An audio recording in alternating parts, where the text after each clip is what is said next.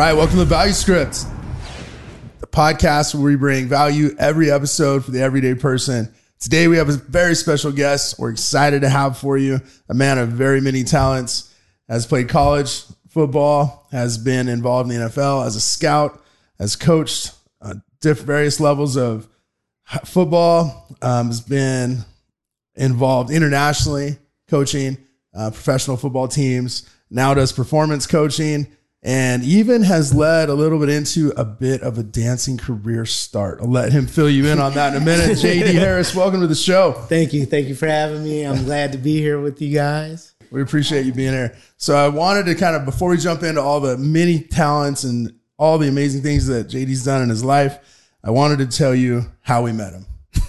So this is so fun. Lonnie and I were at the Wigwam and having dinner, and we look over at Lonnie's like, hey, look at that dad and his little girl.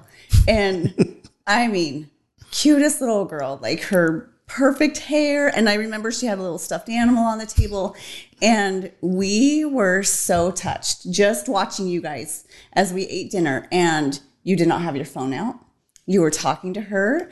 And I remember you guys looking at the menu and deciding what you were going to eat. And like, it was just precious to watch you guys interact together. It was so sweet. And we were so touched. Lonnie like called our waiter over and he was like, hey, we'd like to buy them dinner. Like they're so cute together. They were like, do you know them? or no, we just want to, we think that's amazing. We want to reward good behavior. We think that's amazing. Well, I appreciate it. What you didn't know is we were having it out a little bit. Oh, really? That's funny. Because it's like, that's what I noticed was the engagement. You guys were looking each other in the eye. You were talking, but it looked happy and sweet. Oh, it did. So that's good. It was happy. That's good. That's hilarious. That's maybe we can go on to your parenting tips then. We just were so touched. And I thought, man, it's not necessarily a common day when you see a father engage with their children on that level. And so that was so impressive and part of the good we want to see spread around the world. And thank you. It meant a lot. Actually, it was funny because I'm like waiting for the server to come. I was a little impatient and I had given her money and she came back and I was just like, forget it. You can just keep a larger tip. And she was like, well, someone else paid for it. And so I thought it was the lady that was looking over at us. And she was like, no. And I see the Carmichaels smiling. And I'm like, oh, I have to get over there. And from that, just that act of kindness, right? Fostered a new relationship with good people and happy to be here and seeing what you all are doing. And it meant something to us because that's what we believe, right? Highlighting good behavior. Absolutely. We, as part of his purview of skills, we had him start doing some performance coaching to help prep our son to get ready for his football season, and worked on speed and agility and different skills, especially throwing and catching. And that was pretty amazing that, right at a time when we needed that, we were able to find that. It was provided, for us kind of the way God works. Right. Absolutely. And then also, we've been friends, came over for the Super Bowl, and it's just been a great relationship. So do good things for people. We expected nothing in return and ended up gaining a friend. So it's those random acts of kindness. Absolutely. Do good things. Be a good person. So tell me, how do you say this? Waukegan, Illinois? Waukegan, Illinois. Waukegan, you heard that. Waukegan, Illinois, you're on the map. You're on the map. I mean, there's a lot of greatness that comes from, like Nat King Cole, yeah. Ray Bradbury, Vincent Price lived there. Vincent Price. Sean Marion with basketball. Nice. I mean, we can go on and on and on. Otto Graham from Cleveland Browns, 9 championships. There you go. Your town's got some weight. How did you get from there to here? Oh my God! I know it's a long story, right? Okay. But what was your first big move? So I'll tell you this. When I was, I had a dream. This is no lie. That one day I was going to live here. Hadn't visited yet. Like in Arizona? Yeah, had never visited, but just had this draw to the Southwest, and we used to play Madden. And as Madden got better and you could play in the locations, you could see the backdrop of the purple and orange skies. So that kind of planted a seed. But so interesting enough, I was working with the Chicago Bears.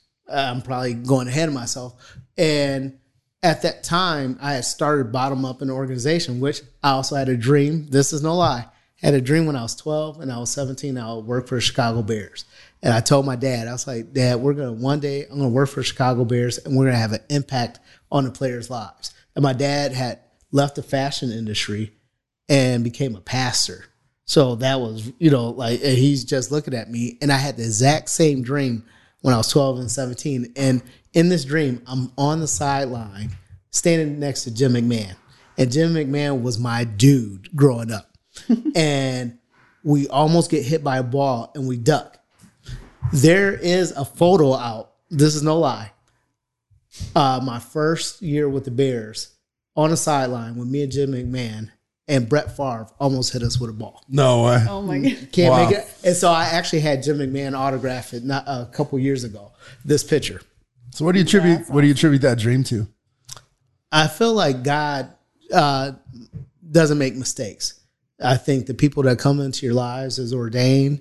I feel like we have a circle of influence. If we just go and walk in a direction of who we are, right? Me not trying to be you, you not trying to be me, just being authentically ourselves. I think it just naturally opens doors. Like you said, you saw me with my daughter. You saw this is how we interact. Even with discipline, right? Mm-hmm. But it's being you. If you're yourself, you'll attract and you'll just draw the people that need to be around you. How much did you focus on that dream? Like, did you think about it? Would it become you said it kind of became a goal of yours, right? Well, so interesting enough, like life just kind of took its course. I was actually at Northern Illinois University at first, walked onto the wrestling team after not wrestling since my freshman year in high school. And then I had gone back home for, I forgot what it was, but I ended up speaking to some young kids. And I was like, go after your dreams.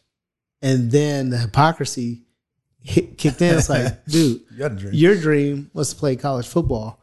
And not to mention wrestling, they wanted me to wrestle at 118. I graduated from high school at 115. Oh. And I was like, I couldn't pick up weight, didn't have much film. Special teams pretty much on varsity because I was tiny and everybody looked at me as a liability, physically. I ended up getting that freshman 30 in the first month or two of pizzas every night and Pepsis and stuff like that. So I had to kind of look back and say, after I made that statement to the kids, I'll never forget. I was looking out the Stevenson South dorm. I was like, this is not what I wanted to do. I wanted to play college football. And then I started so I started refocusing after the year and was hooked up with some of my friends, that one of my teammates that was playing college football, and we would go to Northwestern. And this is when they were Big Ten champs and went to the Rose Bowl. So Darnell Autry, who I ended up having a podcast with down the road, all these guys were training in the summer with each other. And I ended up getting to 162 and said, you know what? I'm going to Lake Forest College. And ironically, the Chicago Bears practice on the campus. And as a little kid, my parents would take me to see the Bears practice there. And so it kind of goes back being where you're supposed to be. I actually got in trouble with a substitute teacher in junior high. And she said, if you ever, she knew my family. I didn't know that she knew them. And back then you just had a house phone, right? So I was acting up in class. She made a call before I ever got home. And basically my mom welcomed me with 5. and for getting in trouble. So the next day the lady was there. She said, I've known you since before your family, before you were born. And I know you like football. You do what you have to do. I'll introduce you to the Bears equipment manager. The Bears equipment manager, like every year back then, they would do these charity basketball games. And so ironically, my senior year, the Bears were having a charity basketball game. She hooked me up with the equipment manager and he said, this guy, he has an interest, loves the Bears, things like that. Said, come on. Everybody else that was my age were trying to get autographs and with the players, and I was just working, just did what I was supposed to do. And he's like, there's something different about you. If you ever need anything, let me know. So fast forward, I'm on campus at Lake Forest playing football. And I was like, you know what? One of the players from the Bears I met, he was like, give me some shoes. So I went over to Hallis Hall, and the equipment manager's walking downstairs. He was like, what are you doing here? I was like, picking up some shoes from James Digg Burton. And he was like, I was like, hey, by any chance, do you have any work? And he was like, no, I don't have time. He's a little ornery thing. I get next day I go to practice for 2 days. They're like, hey, Jay, your boss from the Bears says you have to work tonight. And I literally started equipment, cleaning up bathrooms and the locker room. Month or two later, 3 months later, his boss got fired, and I ended up getting on a computer back then because you go 1990s, Microsoft Windows was all new to everyone. I had some skills, got on there. Next thing you know, I'm doing their inventory, their budget. Wow. And went from there to PR, marketing to scouting, which is where I wanted to be. So, which answers your question about Arizona. So Rod Graves was the GM at that time of the Bears. And he was so I would go in at night and probe him with a lot of different things, like looking at the war board room and the draft boards and like, hey, what do you think about this? And asking questions. So he would give me some nuggets here and there. And so it just started conjuring more intrigue in me. And so Rod ends up going to Arizona. So I'm thinking, hey, once I'm done, I'm going with Rod. And Rod was good. Never worked out. Rod, you've offered me lunch several times at the combine.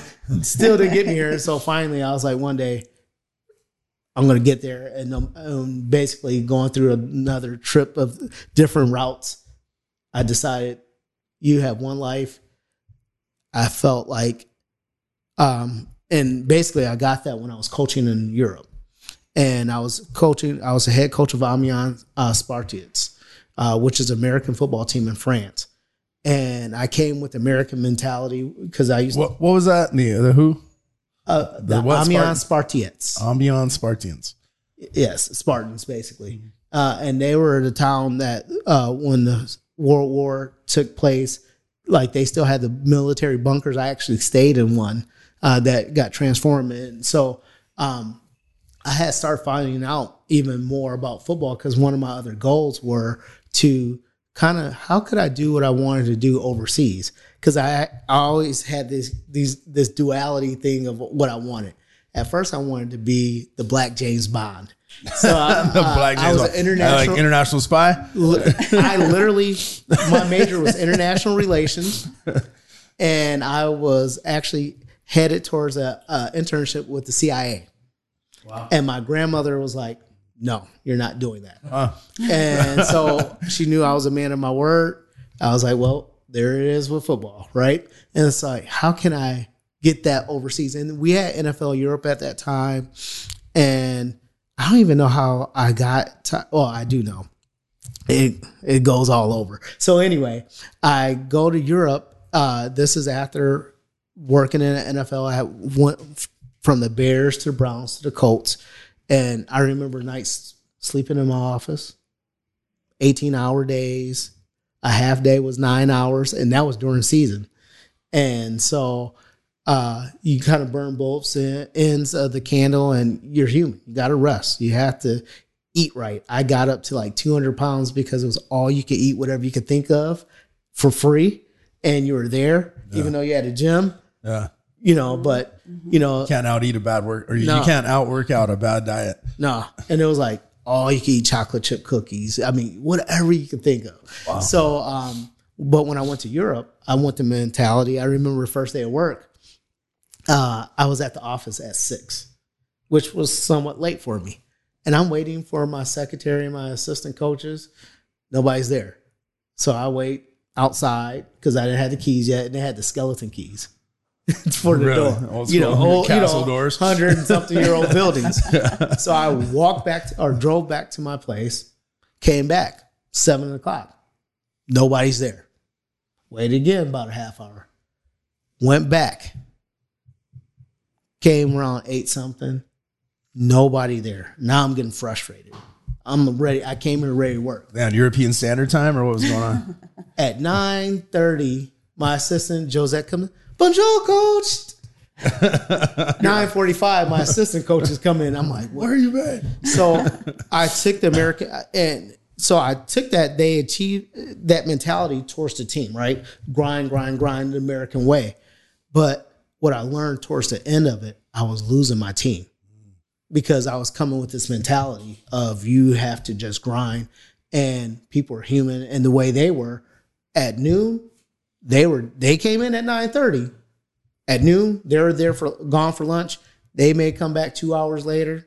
They're going to eat a healthy meal. They're going to take their time and eat their food. Do they have a nap time, like a siesta time? Well, they didn't, but they did. Yeah. And then they were out of there at 4. Like, you would see, you just hear footsteps going. And so what I took from that, I was like, these people smoke, they drink, they do all the stuff we're told not to do. They're up late.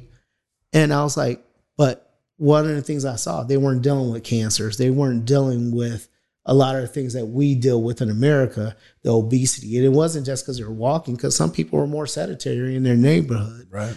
But it was the quality of life. And so for me, mostly being in the Midwest, coaching college in the Midwest, working in the NFL in the Midwest, having to shovel snow. I'll leave the house is dark. I'll leave work is dark, Do you think it's a lack of stress overall? Well, yeah, it was so they in America, when they first meet people, and if you notice, even with you, I didn't know what you did right away, and I purposely didn't ask. In America, the first 3 sentences, someone asks you, "What do you do for a living?" Yeah, right, or you tell them what you do. Right. In Europe, you may never know. It may be a year or two, because we live to work and they work to live. And we're consumed with things, and they're consumed with experiences. So in August, if you go to most European countries, they're on holiday. Yeah. And they have guaranteed 5 to 7 weeks of vacation, not sick days or personal days, actual vacation, not including federal holidays, things like that. So you're talking about 10 weeks. Wow. And if you're sick, stay home. You're not penalized. We don't want you. And we don't want your germs. Yeah. Right. And so I was like, so what could I do in America like that? And so I was like, one of the things was live where I want to live and start my own business. So our producer asked, if you couldn't hear him, what the performance of the players were like on the field.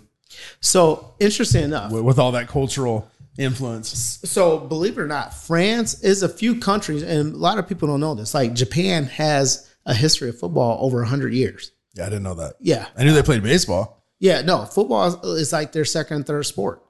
And at the university, so if you want a job. I thought everywhere else, outside the United States, soccer was number one everything. No. And then. So I'm going to tell you, you're a reader, right? Sure. Okay. So John Grisham has a book called Playing for Pisa. I do know who John Grisham is. So he has a book called Playing for Pisa. It actually mentions the Italian league that I coached in. It mentions the team. Ironically, the star or the main character was from Iowa. I coached in Iowa. He played for the Browns and played in the Italian league. And it's actually a fun read. But in that book, it's way dated. But there, we had sponsorship from like McDonald's. They had turf fields back in 2008, 2009, stadiums. They had televised. So to answer your question, we were able to bring in 3 Americans, or no, in France that year it was 2 Americans, and the rest, because NFL Europe had been defunct at that time because of the cost it was for the NFL, so they got rid of it. So they had players that had played in the German league and all these things. So the municipalities started their own teams. So in terms of talent, you had a wide range. You just didn't have depth. But athleticism, my quarterback, I had a French quarterback. He was actually their national team quarterback, and he was athletic. I mean, I can show you video. He looked like Patrick Mahomes. Wow. Then, he didn't have quite the arm strength. But back then, if I spent more time, years there, this kid was a kid, and they're very smart. They speak in dual languages and multiple languages, but also what happens is they have different levels. So you have the elite level, the junior level, and things like that. So some of those junior level kids, they actually come in and stay at Krebs, which was the military bunker, to get trained for American football.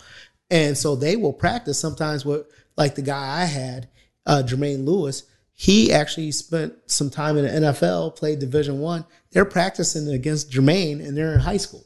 Huh. But then you have college and grown men. So to answer your question, it's a lot of good talent there. It's just not depth. Do the players indulge in the lifestyle too, the smoking and the drinking and all that? Yeah, so does that affect performance, or because their lifestyle is so more stress-free and easygoing, is it as harmful to their performance? So I'll say this. Although they smoked and drank, they, conditioning-wise, they were better shape than my American players. And I had tried to ban. I was like, one of the things is I almost got assassinated because literally I had to bench my quarterback, who was their national team quarterback, for a series because I told them no smoking. And especially at facility uniform, because I'm bringing American way. It's like, what the American football is now. In the 70s and 60s, they would smoke on the sideline. On the sidelines. In the NFL. The football players on the sidelines smoking. No way. You can see pictures of John Madden smoking. That is crazy. Yeah. But we forget about that. But I was like, if you guys want to be taken serious from America, because some players had the ability to come over. I was going to ask if there was reciprocity. Yeah. And so I was like, these were things you had needed to do. And so basically, but what I was finding, football is such an American cultural thing, right? It's grit, it's grind, it's tough. Yeah. It's typically some cooperation, but some flash, right? Where what I found initially, what one of my battles was, they wanted the things they saw on Facebook of what they saw advertised of American football players, but they didn't understand the work and the grind behind it. And so that's one of the things which I took a team that had never had a winning record. We beat the number one team in Europe that year. But it was at the cost of not being liked. I was respected more when I left. They understood it. But there, it was so counterculture to them because they're more individualistic in terms of, if I'm talking to you, then Meredith is not paying attention because you're talking to Lonnie. That has nothing to do with me. So coaching, in America, if I'm talking to you, everybody in here better listen. Right. And so it was some things culturally. It's interesting that it translated, the cultural differences translated into the football field. No, it did not. Oh yeah. But that was the point where I was like, okay, I have to basically just get you to assimilate to what real football culture is, which is American culture. Right. It is not just taking the pictures and stuff like that. So I had to kind of embarrass some of the guys. It's like, hey, you guys are Facebook football players. You need to be real football players. Facebook football. Oh, no. I had quotes. Trust me. All coaches have quotes. But I did learn it was a maturation process for me. I had to find a way to lead them but still keep true to what it takes to be an American football player.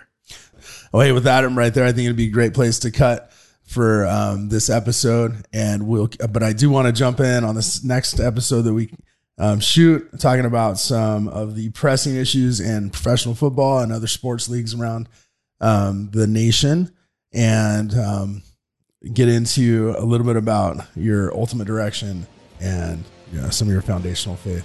So thank you for listening. We're going to wrap this episode up. We'll see you next time on The Value Script.